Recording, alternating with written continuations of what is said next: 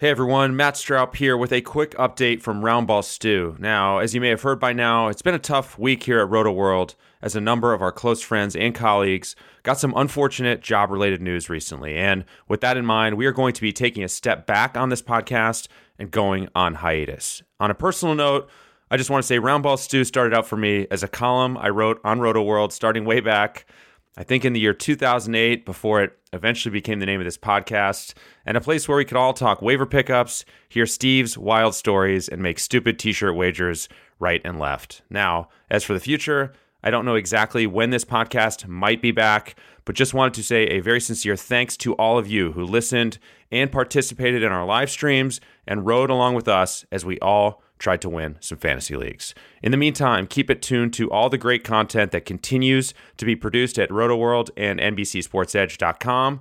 Thanks again for listening. Hope to see you back here down the road, but we are signing off for the moment. Thanks, everyone. It's been a blast. We'll talk to you soon.